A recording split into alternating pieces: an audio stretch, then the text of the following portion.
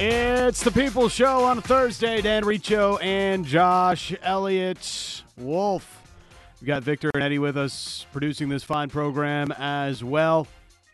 Lots to come over the next 3 hours of the program. Harmon Dial is going to join us after 3:30. Oh, my times are all mixed up. 3:30, it's going to be Harmon Dial. Yes, that's correct. Yeah, you nailed it the first time. After 4 o'clock, it's going to be John Molinaro. And after 5:30, we'll have Adnan Virk. Got to get some movie talk in today. It's a big movie weekend. When was the last time you had a interest in going to the movies? Well, I am a movie guy. I'm a big Marvel Okay, guy. wait. Something other than Marvel. Okay. Well, we've had this discussion a ton on Canucks Central. Yeah. When was the last time you were excited for a movie that wasn't Spider-Man? Oh, man. Or the Avengers? It's been a while. Honestly, I can't recall the last time I even went to a movie that wasn't one of those. And even that, I'm starting to kind of come back on because, if you're a Marvel fan, you know that the quality's been going down a little bit lately. Yeah.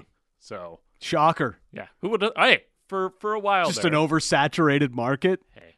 How many times have they done the Spider-Man movie? They did it so many times in different ways that they have now done it in a cartoon form. The cartoon ones are the best ones.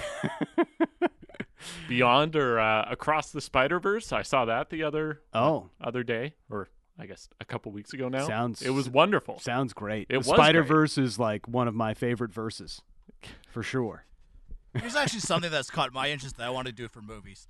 Metallica apparently is streaming some of their concerts through local movie theaters for people that can't attend. Like, say they're doing a concert in Texas. They're streaming the concert here in Vancouver. I'd love to see what that experience would be like. Like a music concert at a movie theater for something that you can't attend physically. I feel like it'd be kind of awkward, because you'd be in a quiet room, though the music would be loud. Yeah, and a big video screen. Yeah. The sound system, other people there, going nuts for something different. Metallica! Darn right. Yeah. I am going to Oppenheimer this weekend, though. So are you doing the double? I'm not doing the double. Well, okay, so I have my nephew's 1-year-old birthday party to go to. Okay. Shouts to the nephew. And then 10 o'clock, put on my dark clothes and I go to Oppenheimer. Oh, wow. Oppenheimer. In 70mm IMAX. Is anybody doing the double here? The Barbenheimer? Barbenheimer. Victor? Not doing the Barbenheimer. I take it by Eddie's reluctance to even get anywhere close to the mic that he's not doing the Barbenheimer. Nope. What would you do first? Barbie or Oppenheimer? I don't know. I guess Oppenheimer and then hope that Barbie picks me up a little bit. I do Oppenheimer because I do have an interest in war movies. Right. But I feel like Barbie, or at least from the few tweets that I've seen about it, is like just it's an attack on today's social values, which probably makes a lot of sense. All right, that's way too much movie talk. Adnan Virk is going to come up after 5:30. We'll get into it with him. I didn't watch a ton of the Open this morning. Just some of the highlights. I actually golfed myself this morning. It was a good day. You had a wonderful day. 91. 91, good for me these days. So I'm pretty happy about that. It was a good day. Good morning. But what's live right now is the Barracuda Championship. I am enthralled by the Barracuda Championship. I've realized I don't know who the golfer is unless I know their first name. I'm pretty sure the guy that's on right now is wearing a Kirkland signature golf or a glove. They don't have sponsors. The Barracuda Championship, this is that weird one where they give you points for getting a birdie or an eagle or, anything good, you get points and you accumulate points instead of, a total score for the week, which is, may as well throw the people for a loop while they're mostly watching the Open and not the Barracuda Championship. There's no spectators on the course. No, they're still holding up the quiet signs though, and there's one guy watching. He's like, I haven't said anything the whole day. This is just absolutely wild. So, yeah. The leader is at 17. I don't know how the point system works either. Some guy named Hostler. Yeah. Never heard of him. Is this Sam Bennett? 18-year-old Sam Bennett. I know him. See? Sam. There's also a Werenski out there. Yeah. So hockey, well represented. These are all the guys that weren't good enough to go to the Open, is essentially what is happening here at this Barracuda Championship. It's on here in the studio. That's why it's top of mind. But that's more than you need to know about the Barracuda Championship. There is one bit of breaking local news, actually, as I'm just seeing come through the Twitterverse. And maybe we'll have to reach out to Axel Schuster and see if he'll give us an update on what exactly is happening. But Tom Bogert, who covers Major League Soccer, says that the Columbus Crew are finalizing a deal to acquire star wingback Julian Gressel from the Vancouver Whitecaps, sources telling The Athletic. Gressel, 29, preferred to be back on the East Coast. Vancouver worked to find a solution, but could not, and so Gressel is traded away from the Vancouver Whitecaps. Tough one for the Whitecaps. Was one of their better players, obviously, and a team that is hoping to go to the playoffs. We'll talk a little bit more soccer later. Tee you up for Canada's game against Nigeria tonight in the Women's World Cup, but that is the breaking news on the Vancouver Whitecaps. Again, a tough one to lose one of their star players, although Reingold is a magician right now, and he can carry the Whitecaps to the playoffs on his own, it feels like. All right, so we're going to have Harman Dial coming up after 3:30, and he recently wrote at The Athletic pathways, or gave his ideas on exactly what needs to happen for the Vancouver Canucks to end up in a playoff position. All the things that need to go right for the Vancouver Canucks in order to get into a playoff position. Now, we may be higher on the Canucks than some others around the league. I saw today Sportsnet's summer NHL power rankings had the Canucks at 26. And the only teams below the Canucks are basically the teams that are rebuilding. Ah, well. Arizona, Montreal, Anaheim, Chicago, Philadelphia. Probably not a great list. Probably not. And is the power ranking? I guess I probably should have looked at the reasoning behind it, but it's hard to power rank in the off season as well. It is a little bit hard to do that. The reasoning on this from Rory Boylan, if nothing else, things figure to be at least a little quieter in Vancouver this year. Rick Tocchet gets a full season to see what he can do, and Elias Pettersson and Quinn Hughes will be great. What else are you banking on after that? And this is obviously the big question for the Vancouver Canucks. What happens beyond Elias Pettersson and Quinn Hughes? You feel pretty good about Thatcher Demko being all right in between the pipes, especially back from injury. Filip Hronek, as much as I'd like to buy all in on Hronek as a player, there's still some question marks there, right? Coming off the injury, and if he's going to be able to handle toughs, because it's not something he necessarily had to do with Detroit last year or the last couple of years with Moritz Seider's emergence. JT Miller, can he repeat what he was doing towards the end of the season with Rick Tocchet and play the center position well? Can Andrei Kuzmenko repeat his season and get close to 40 goals again? When you look through the Canucks roster, generally it provides more questions than it does answers, Josh. Yeah, and the Hronek part is interesting as well, just because we saw him play 4 games with the Canucks and that's it. So we just don't really know how he's going to fit into the team either, especially because I know people haven't been super into the idea of having him on the top pair with Quinn Hughes, but what if that's something that the coaching staff wants to try out, right? So I do wonder how he's going to fit. It's with JT Miller. Yeah.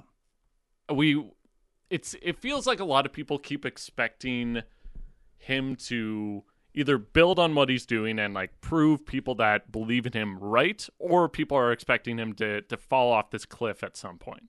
And I just feel like we almost have to just expect to see what we've seen from Miller year in, year out until he completely proves us wrong one way or the other. And it's the same for me to a lesser extent with Brock Besser as well, where people go into every season with these expectations for him.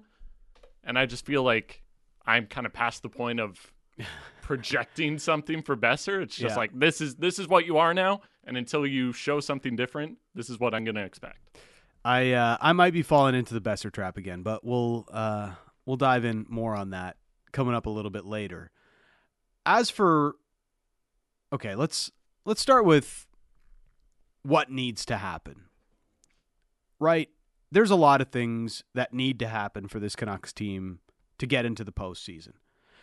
You look at the Western Conference, you probably have, and in the Pacific Division specifically, you've got Vegas, Edmonton, and the LA Kings, who are, I don't know, pretty much guaranteed to be back in the playoff picture. I would put them there. Like, the question is the goaltending, right? But for me, their goaltending's already They been overcame, bad. yeah, they overcame their goaltending last year anyway. And now they're probably a better team outside of goaltending.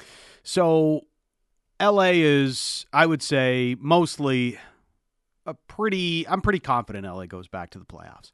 I'll say that.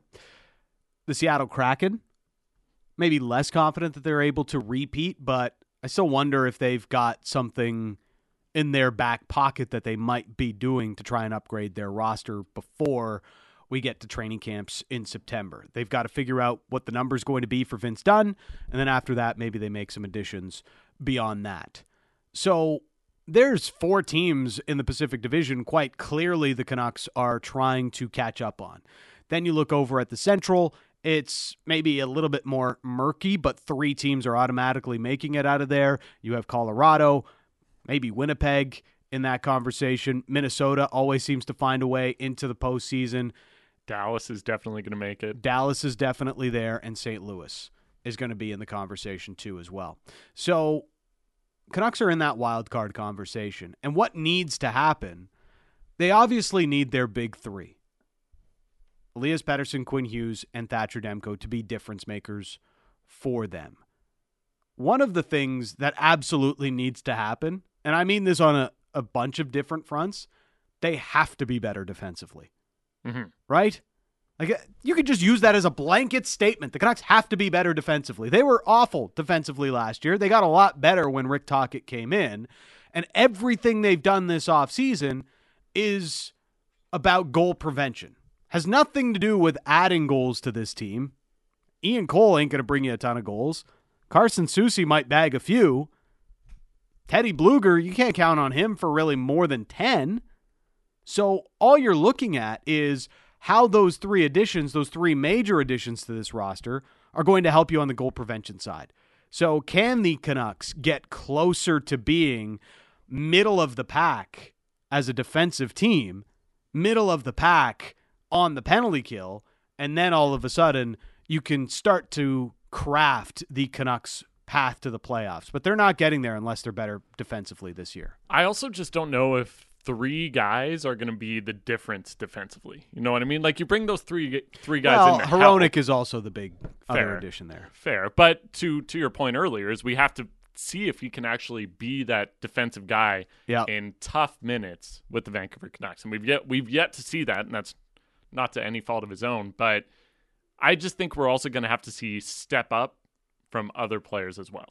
Whether it be, like, Tyler Myers is someone I expect to play a bit better this year in a limited role. Mm-hmm. And so maybe his minutes, you're seeing a bit of an improvement in. Hughes, I think, needs to take another step as well. Like, I have no issues with his defensive game, but if you're going to be playing a crazy amount of minutes, I think you do need to continue to grow defensively. And then up front, like, I know we talk about it when it comes to guys like JT Miller and some other forwards, but I think you need a shutdown line to emerge if you're the Canucks. Whether it be Teddy Bluger's line, maybe it's Neil Zoman and company on the 4th line. Yeah. But you need a line like that you know you can put out in the tough defense minutes and that you're going to have some level of success with. You want to be able to not have to throw out JT Miller for every defensive zone faceoff. Especially because, look, I know a lot of us here are higher on JT Miller than the consensus. Yes. But I'm still of the mind that, like, you're putting him out defensively and he's going to be okay, but he's not going to excel defensively. The Canucks last year, so at 5-on-5, there were 6 teams that gave up more goals than the Vancouver Canucks at 5-on-5. Montreal, Buffalo, Chicago, San Jose, Anaheim, Columbus. The closest team that the Canucks were to in the Pacific Division was the Calgary Flames. and the Flames only gave up 169 goals against at 5-on-5. Nearly 30 goals fewer than Vancouver at 5-on-5. So there's a lot of growth that needs to happen there. Nowhere to go Vancouver. but up, though. Nowhere to go but up. That's a win. The other part of it, too, is hopefully you have a healthy Thatcher Demko. Yes. And if he can bounce back, I know Harmon mentioned this in his piece as well. If Harmon can bounce back, if Demko can bounce back, that's going to go a long way, especially 5-on-5 as well. Is there an area for you that the Canucks need to excel in order to increase their odds of getting to the postseason? I almost think they have to be. I know they've been good on the power play, but I think they need to be elite on the power play. Right. Because if you're going to, I think we can go into this season expecting a bit of a defensive, some progress on the defensive side. Yeah. Maybe not to a crazy extent. But I think you have to go out and you have to be even better on the power play to offset what's been happening defensively. And I wonder, like the first unit's going to be relatively similar, but there's one big spot on the first spot. unit. You're going to have to figure that out. And if you can figure it out, that's going to go a long way. So I think we all know who the favorite is to fill that spot. It's probably Brock Besser. What does the first unit look like? Quinn Hughes, Andrei Kuzmenko, Elias Pettersson, JT Miller. That fifth spot is a bit of the wild card. Now, there's a couple of different ways the Canucks can go with it. We saw them try Filip Hronek on the top power play unit. Not a big fan. How many teams in the league are running out two defensemen on their top power play unit these days? Yeah, and the big sell for him is his shot. Yes. And I don't know if they really have a guy like Besser, if he does have a crazy bounce back year, he has that shot. But Hronek right now is probably their best shot from the point. Yeah. And even that, the point shot, do you really need it a ton on your top unit? I mean, the units are like Quinn Hughes has been an incredible power play quarterback, and JT Miller works well on that left half wall as well. So to me, it's not so much about needing a big shot. It's how are you going to create a big, like, what are you changing that is now affected by Bo Horvat's absence on this top unit, right? Because through the end of the year, that's one thing that they never really figured out is who is going to play in the bumper spot. And I think it's Brock Besser's spot to lose. If you want to think about breakout players for the Vancouver Canucks, I know Josh is done thinking about Brock Besser finally having that year that everybody hopes he's going to have. He's going to have a 55-point year. There's a piece from Ben Kuzma in the Province that outlines some of his off-season training and the changes that Brock has made in order to set himself up better for the rigors of the season and get himself ready based on what Rick Tocchet and him have talked about at the end of the year. So there is a real concerted effort here from Brock to increase his conditioning and increase in some of those little areas, because he stopped doing the little things well these last couple of years that have been very frustrating for a player that was really smart and really good in a lot of different areas on the ice rather than just goal scoring. But the goals haven't been there for Brock, especially last year. It was a struggle for him. And what I do see is Brock being that best fit in the bumper spot with the right shot.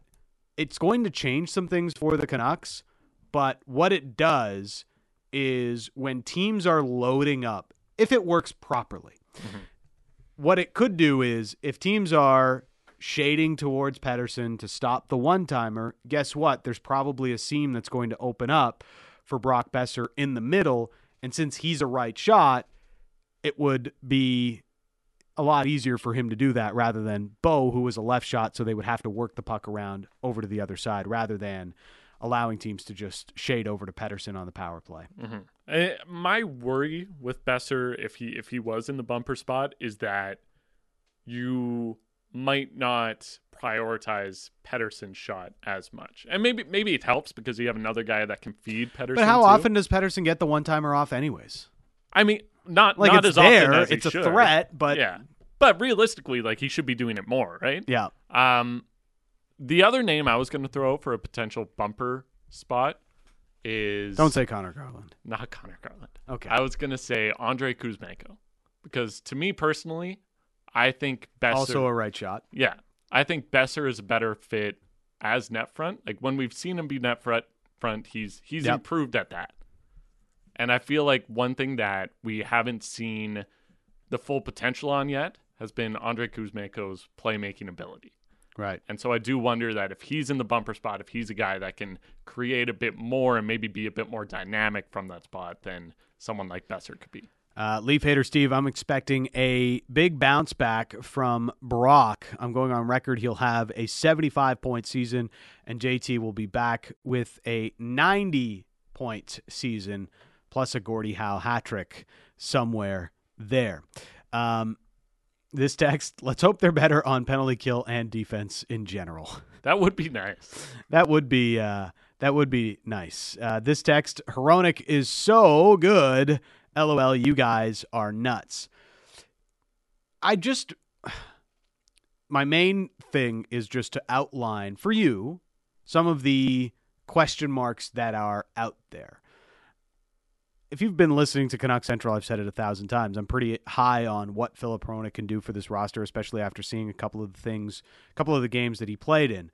But if you're looking for where it could go wrong and trying to figure out all angles of the situation, the reality is Filip Hronek's breakout with Detroit this past year, or year and a half, whatever you want to call it, coincided with Moritz Seider taking a real top pair role in Detroit and Hronek no longer having to take all of the toughs in Detroit and excelling being more in a second pair role. The good news is he's going to technically be in a second pair role with the Canucks, but Quinn Hughes isn't going to want – the Canucks aren't going to want to give Quinn Hughes all of the toughs. Yeah. So that's going to land on Filip Hronek and probably Ian Cole as his partner.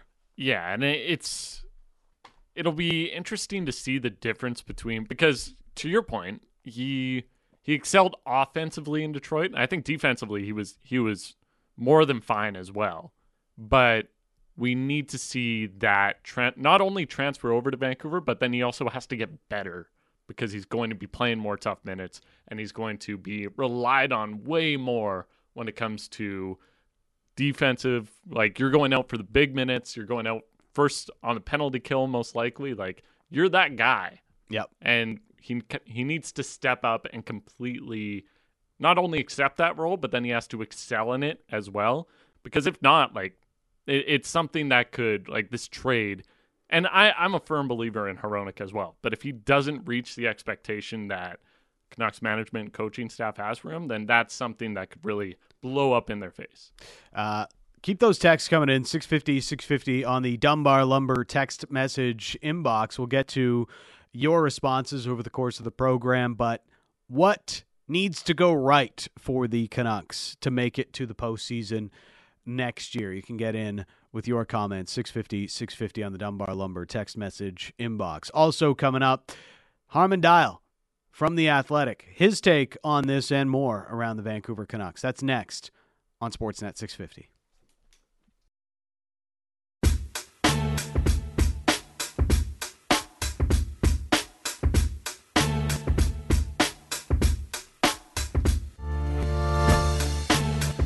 People's Show continues. Stan Riccio and Josh Elliott Wolf here today. Bick Nazar, you heard him during the commercial break, on location at Pacific Center. Go say hi. Yeah, go say hi. Updating us on the great new deal with Rogers as Ignite comes into the BC market. And, I mean, he made the comment that the speed is as fast as my 4.940. So it's pretty quick. Nothing is as fast as your 4.940. I mean, there's a few things. But, I mean, if it's moving that quick, then you're getting pretty good speed on your internet then. Is it as fast as your Spro speed? Is it as fast as Jordan Addison? Probably not. Probably not. Wow. Jordan Addison, That's something. I do want to talk about that because going a 140 and a 55. I mean, where are you going that you need to get that? You need that kind of speed. It's just it's ridiculous. Be better, Jordan Addison. All right, let's bring in our next guest. It is Harman Dial from The Athletic. Thanks for this, Harm. How are you? I'm doing well, guys. How are you? We're doing well. Thanks for making the time for us. Your latest at The Athletic talks about the pathways, the things that need to happen for the Vancouver Canucks to make the postseason. And here's the thing. It's kind of a long list for the Canucks. They need some things to break right. And that's the play that management has made this year. It's the obvious thing about this roster is just how much they're going to lean on Elias Pettersson, Quinn Hughes, and Thatcher Demko. First things first, they need their stars to be their stars. Absolutely. And especially when it comes to those guys, it isn't just the performance of, let's say, Thatcher Demko bouncing back, because I think we can all look at the talent that, let's say, a Demko has, that a Pettersson has, that a Hughes has, and have confidence in their ability. It's also them staying healthy, right? Which in the case of Demko, obviously he missed a significant chunk last season, and then the year before in 2021-22, near the end of the year, he got hurt again and didn't miss time because of it. But it's just something that you need to keep in the back of your mind in terms of durability and making sure that you manage his workload appropriately so that he does stay fresh, so that he does continue operating at a peak level. And then, of course, the other thing to remember with Pettersson and Hughes is that they've reached a level now, when you look at their performances last season, where they weren't just elite players, they were arguably top 5 players at their respective positions. Pettersson, 102 points, finished 7th, I believe, in Selke voting. That's a top 5 center in the NHL last season.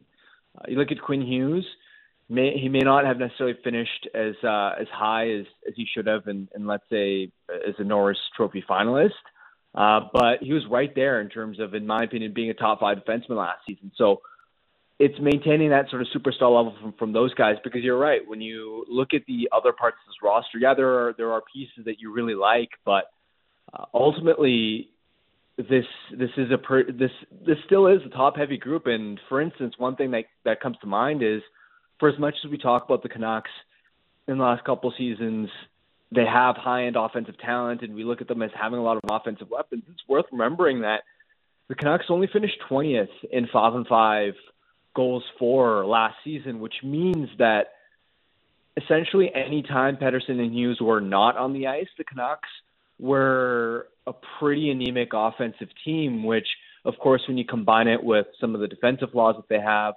especially on the penalty kill, it goes to show you that you do need multiple things to go right for this team to get back to the playoffs.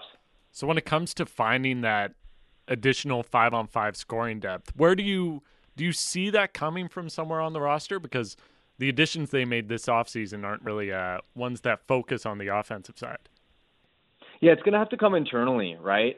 I think, of course, when it comes to, let's say, the wingers and getting more out of your bottom 6, which is going to be important because the centers that they have now in Teddy Bluger and Nils Oman, presumably your 3C and 4C, those guys are solid defensively, but they're not going to score a lot. So that means, to me, you want to see one or both of Nils Höglander and Vasily Podkolzin break out, and hopefully adding some sort of offensive spark to the bottom 6. Maybe it means a full season of, can you construct a top 6 where you can then try and use a player like Connor Garland, like Rick Tocchet did in the second half, sort of driving your, let's say, third line. And Garland, of course, being one of the Canucks' most efficient 5-on-5 producers. I really think that extra secondary scoring, particularly at 5-on-5, is going to have to come from the wings. The other important player that I look at is JT Miller, because it's interesting when you just look at the raw point totals last season. They're really impressive, but you break down where the production came. He was elite scoring on the power play. He created a ton, actually, shorthanded as well. But 5-on-5, he was scoring closer to the level of a middle 6 player when you look at his point production. And even when you look at his lines overall, 5-on-5 goals for rate, it was below average. And this is obviously a guy that just the year prior at 5-5 had been producing at a significantly higher clip. And of course, there's crucial context that comes to that too, right? Because last season you were asking Miller to match up against the opposition's best players, and so now all of a sudden it's not just we need you to match up against McDavid and Draisaitl when Edmonton's in town and stop them defensively, but oh yeah, we also want you to create even strength as well. Like that's not an easy task, and that's where again, when it comes to getting more help from your wingers, Brock Besser, it'd be a huge help if Besser and Miller end up playing together to help drive that line. If Besser is able to score a lot more, because what's interesting is when you look back at Miller's defensive struggles in, let's say, the first half of the season, I wonder if that line could have been steadier defensively, or I should rephrase it as saying the brunt of the blame went to Miller, but I feel like Besser's defensive flaws in terms of his wall work, some of his turnovers, I think they fell under the radar just because it wasn't as noticeable. And so it's like, even if a guy like Brock takes the next step offensively and in sort of rounding out his two-way form, that could help out a line mate like JT. And now all of a sudden you're looking at a second line that's a lot sturdier from a two-way perspective and can chip in with more secondary offense as well. So I think those are the cogs that I'd be looking for to improve the team's overall 5-5 form. Yeah, I'm really curious it's so hard to know what to expect out of Brock Besser. The points, he finishes 1 point shy of his career high last year with 55. We know the goals. You'd like to see more goals from Brock. There's been already, it seems like 1,000 reports of his offseason conditioning and how he's changing some things and really putting a focus on that after some of the words that he had with management and coaching, especially Rick Tocchet, some of the impact that he's had there. So I'm fascinated to see what happens with Brock as we get to training camp, but I think he's, now that we know he's essentially going to be here for the start of next season, I think he's a real integral part of what the Canucks offense looks like next year, Harm.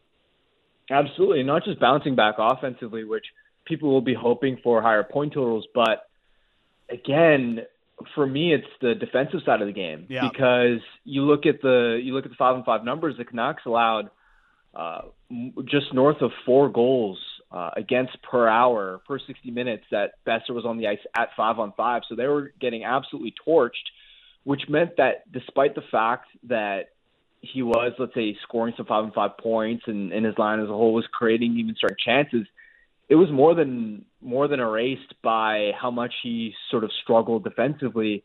Again, when it comes to losing a lot of battles along the walls, when it comes to, I thought he looked a lot less effective on the forecheck. And the reason I bring this up is because Besser has shown toward the end of, let's say, Travis Green's time in Vancouver, that's when Besser's two-way game had legitimately taken a huge step in a positive direction, where you look at some of the microstats that were out there, and you're seeing that he's winning a ton of puck battles. When he played on the Lotto line with Miller and Pettersson in 1920, when that line was one of the best first lines in the NHL, Besser played a crucial part on the forecheck and is coming in as the second or third forward to take away the right passing lanes, to break up plays, and help quietly that line control more of the play in the offensive zone. And so you combine those things, you combine the puck management and his defensive assignments, and those are just areas where we've seen so much better from Brock in previous seasons, and so that's where I think you're hoping that you can see better form there, because again, I think quietly that could make an even bigger, even strength difference for whatever line that he's on compared to just the goal scoring. I think when we kind of project the lines for next season, he seems like a guy that's going to slot in next to JT Miller like they ended the year. And they had Phil DiGiuseppe there as well on the left side. Is there someone you would like to see playing with those two that can maybe take that line to the next level? Or do you think Phil DiGiuseppe is that guy for those two? I'd love to see what Mikheyev looks like in training camp if he has gotten back up to speed in terms of his explosiveness, because when you look at Miller and Besser and what that line could sort of use, I think right off the bat, if you could add Mikheyev's speed and how quickly he closes on guys, Mikheyev's defensive impact, just the overall responsibility of how he wins battles, the mature and polished details of his game, I think Mikheyev could do a lot of the dirty work for that line. And especially if you're presumably going to use Miller and that line against the opposition's best players, then you're going to want fast players on that line that can shut down the opposition, because that's an area where when Miller, Besser, and Pearson, I believe it was, went up against top lines in the beginning of the season in October when the Canucks had that disastrous first road trip and Miller was on the ice for the first 8 goals against for the team, it just felt like that line was too slow to be defending against top guys, and that's where I think Mikheyev's skill set could be really valuable. Now, of course, the thing to sort of keep in mind with that would be, of course, okay, well, Mikheyev was also a great fit with Pettersson and Kuzmenko on the top line, but ultimately, if Pettersson and Kuzmenko are cooking offensively the way they are, they don't need another high-end driver on their line. They just need a complementary guy that won't burn them. I wouldn't even hesitate to throw a guy like Beauvillier in that spot, and I don't think that first line would be any less dangerous. And I think then that Miller line could benefit from Mikheyev's two-way chops and speed. Harman Dial, our guest here on Canucks Central. That was exactly what I was going to ask you as a follow-up to that. Because I had Mikheyev penciled in to be with Kuzmenko and Pettersson. If it's not him, then who? Yeah, for me, I thought Beauvillier showed well enough down the stretch that he can fit there.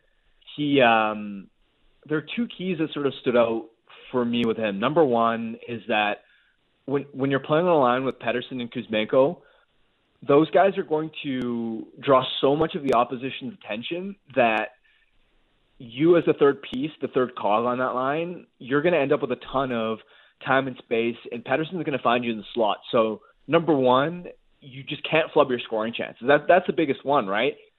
I think that's a problem that, for example, when Nils Höglander at times, whether it was last season or even the year before, when he get a bit of rope on that Pettersson line here and there, he just didn't have the finishing, right?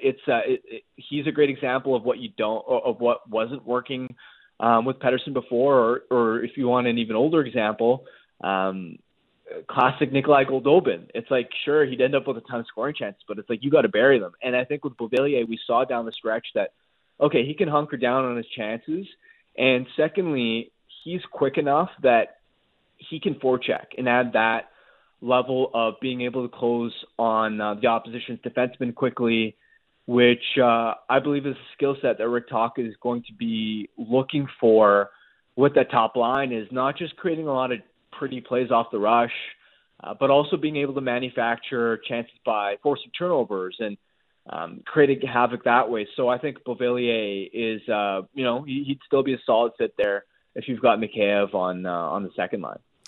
So there's a huge part of this conversation that we've yet to get to, and that's Filip Hronek. What we saw, it was very small sample, obviously, was pretty positive. Do you have one reason for optimism and maybe one reason for pessimism on Filip Hronek?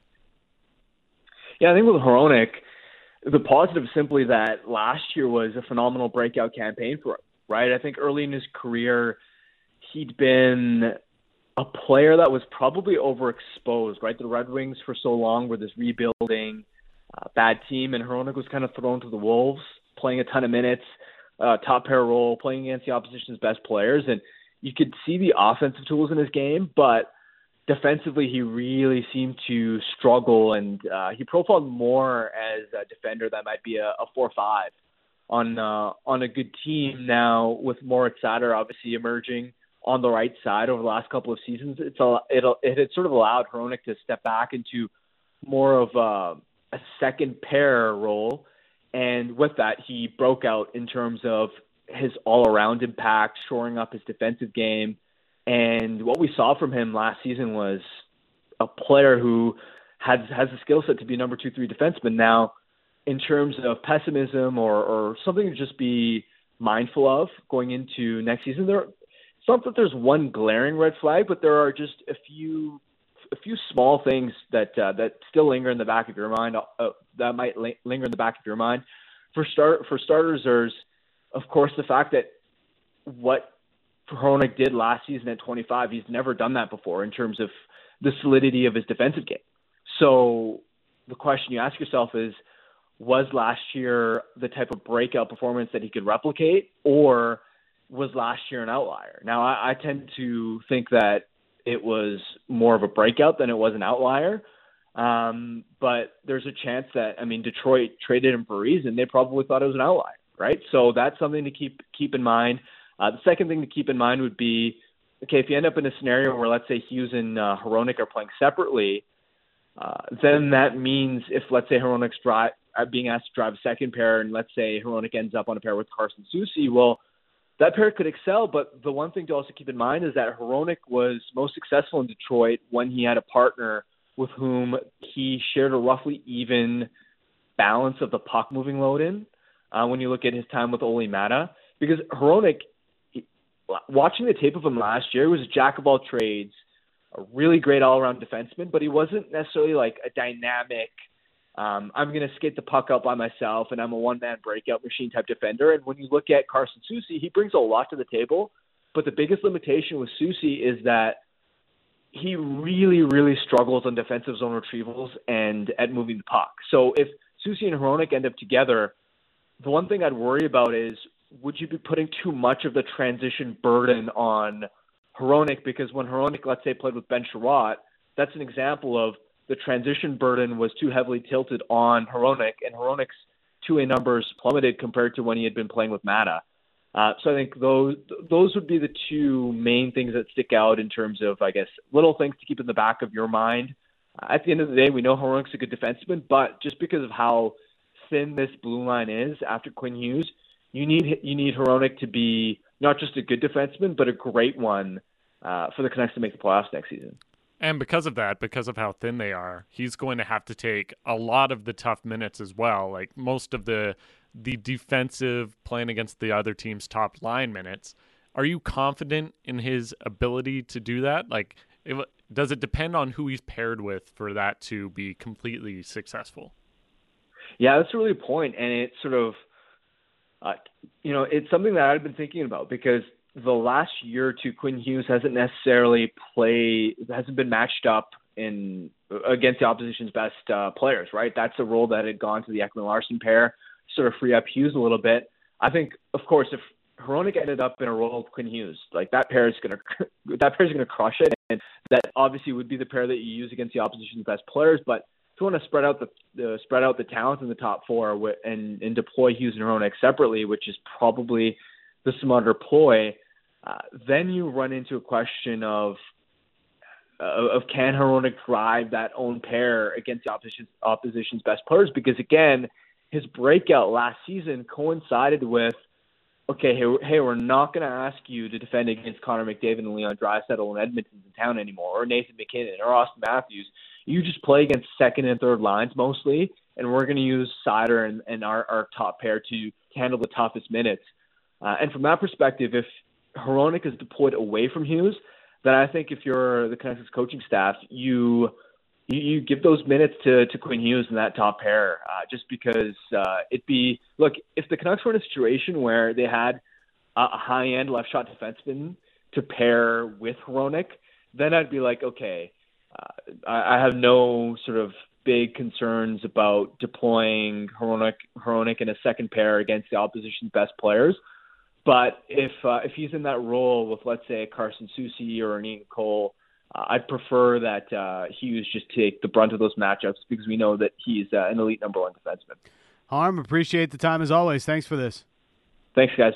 There is Harman Dial of The Athletic joining us here on The People Show. It's Dan Riccio and Josh Elliott Wolf here in the Kintech studio.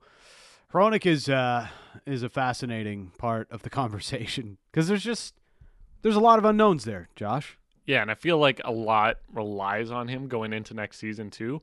Like if he hits, that could be the difference between them not being a playoff team or being a playoff team. Yeah. But if he doesn't hit, then you're like, hey, we just gave up this package for a guy. What do we re-sign him for? What's that contract going to look like? And I almost wonder if you look at, and I know Harm brought up Carson Soucy as a guy that might end up being paired with Hronek just when we see all the pairings shake out. But I almost wonder if you want him to be the defensive-minded guy that you kind of need him to be, I wonder if you almost have to play him with Ian Cole. Yeah. Just to go completely hard on, hey, we're shutting guys down with this pair. Hope it works out. Yeah. And then maybe you got to play Soucy on the top pair with Hughes. Just my feeling on it, I'd be really against giving Carson Soucy those minutes. Yeah. I just don't okay, asking Ian Cole to go up against the other team's top opposition in big toughs is not something he hasn't been able to do earlier in his career. He did it just last year with the Tampa Bay Lightning in a pairing with Eric Chernak. So we know that he can do that. With Carson Soucy, most of his career has been pretty much being a sheltered third pair defenseman. So you're asking a lot to put Soucy in those types of minutes rather than be, this is almost disrespectful, but the sidekick to Quinn Hughes. Yeah. And the issue is, there's just no easy way to look at these pairs and be like, okay, that's exactly how it's going to go and it's going to work out great. I wonder if they're them bringing Soucy in. Maybe they know something we don't and they're taking a bet on him and they know that he's a guy that can maybe complement Quinn Hughes. And that's the other thing as well, is because you don't know enough about Hronek yet, you know that he's done it pretty much his whole career aside from when he was playing with Chris Tanev. He can carry a guy and make them seem better than they probably actually are. And maybe he can do that with Soucy. And then again, that Cole Hronek pairing, you just say, hey, you're playing all the tough minutes, and maybe that helps shelter Soucy a little bit as well. This text comes in. I've said it before. This is on your boy, Jordan Addison. Well, let's not go with the your boy thing. Just yet. You're a Vikings fan, and Yes. he is a member of the Minnesota Vikings. Yes, that's fair. So you have a lot of boys in that sense. Yeah, I got over 50 of them. This text comes in. I've said it before. If you are caught speeding, doing double the posted limit, it's an automatic $1,000 fine plus every kilometer an hour. Above that is $100. So if you're caught going 140 in a 50, it's an instant $5,000 ticket. So this is Jordan Addison was caught doing 140 in a 55. Miles per hour as well. Miles per hour. So he's on a highway somewhere in the U.S. and Minnesota, I would assume. What's that in kilometers an hour? It is 225. So he is flying through the highway. Very reckless and dangerous, by the way. And this is the thing about it. Okay? There is nowhere you need to be that badly. No. Absolutely nowhere you need to be that badly that you are going 225 kilometers an hour on a public road. Even if you're you want to go that fast, hit a racetrack. Yeah. Okay? There's no reason for you to be going this quickly. Become an F1 driver. Yes. Yeah. I don't know. Yeah, it's just complete and utter on it. It's just stupidity, really. Yeah. And yeah, are you really going to get where you're going that much faster? You're just risking the. Yeah. Do you need the everything. adrenaline rush that badly of weaving in and out of cars at 225 kilometers? Actually, You get met at the next red light with one of those cars that you passed. yeah, I had this experience last night coming home from Chilliwack. Okay. So I was driving on the highway, 2 lanes between Abbotsford and Langley. And I was in the left lane. I was passing people. I wasn't going crazy fast. I was not going 225 kilometers per hour. Good. And these cars come up behind me, and I see that people are getting into the right lane to let them pass. And they are just flashing their high beams at people. And Were they racing or something? Yeah. Yeah. But that was in Abbotsford. I caught up to these guys in Surrey when I got off the exit. Yes. So it's I get that you're going for the adrenaline here, but you're not getting anywhere faster than I am. No. You're really not getting anywhere that much quicker than anybody else. That's the fallacy about driving so fast and super aggressive, is especially on like regular streets, you're really not getting anywhere that much faster. Like, great, speed into a red light. That's going to do your brakes good. Traffic is still a thing, guys. It's Dan Riccio, Josh Elliott Wolf. It's the People's Show on Sportsnet 650.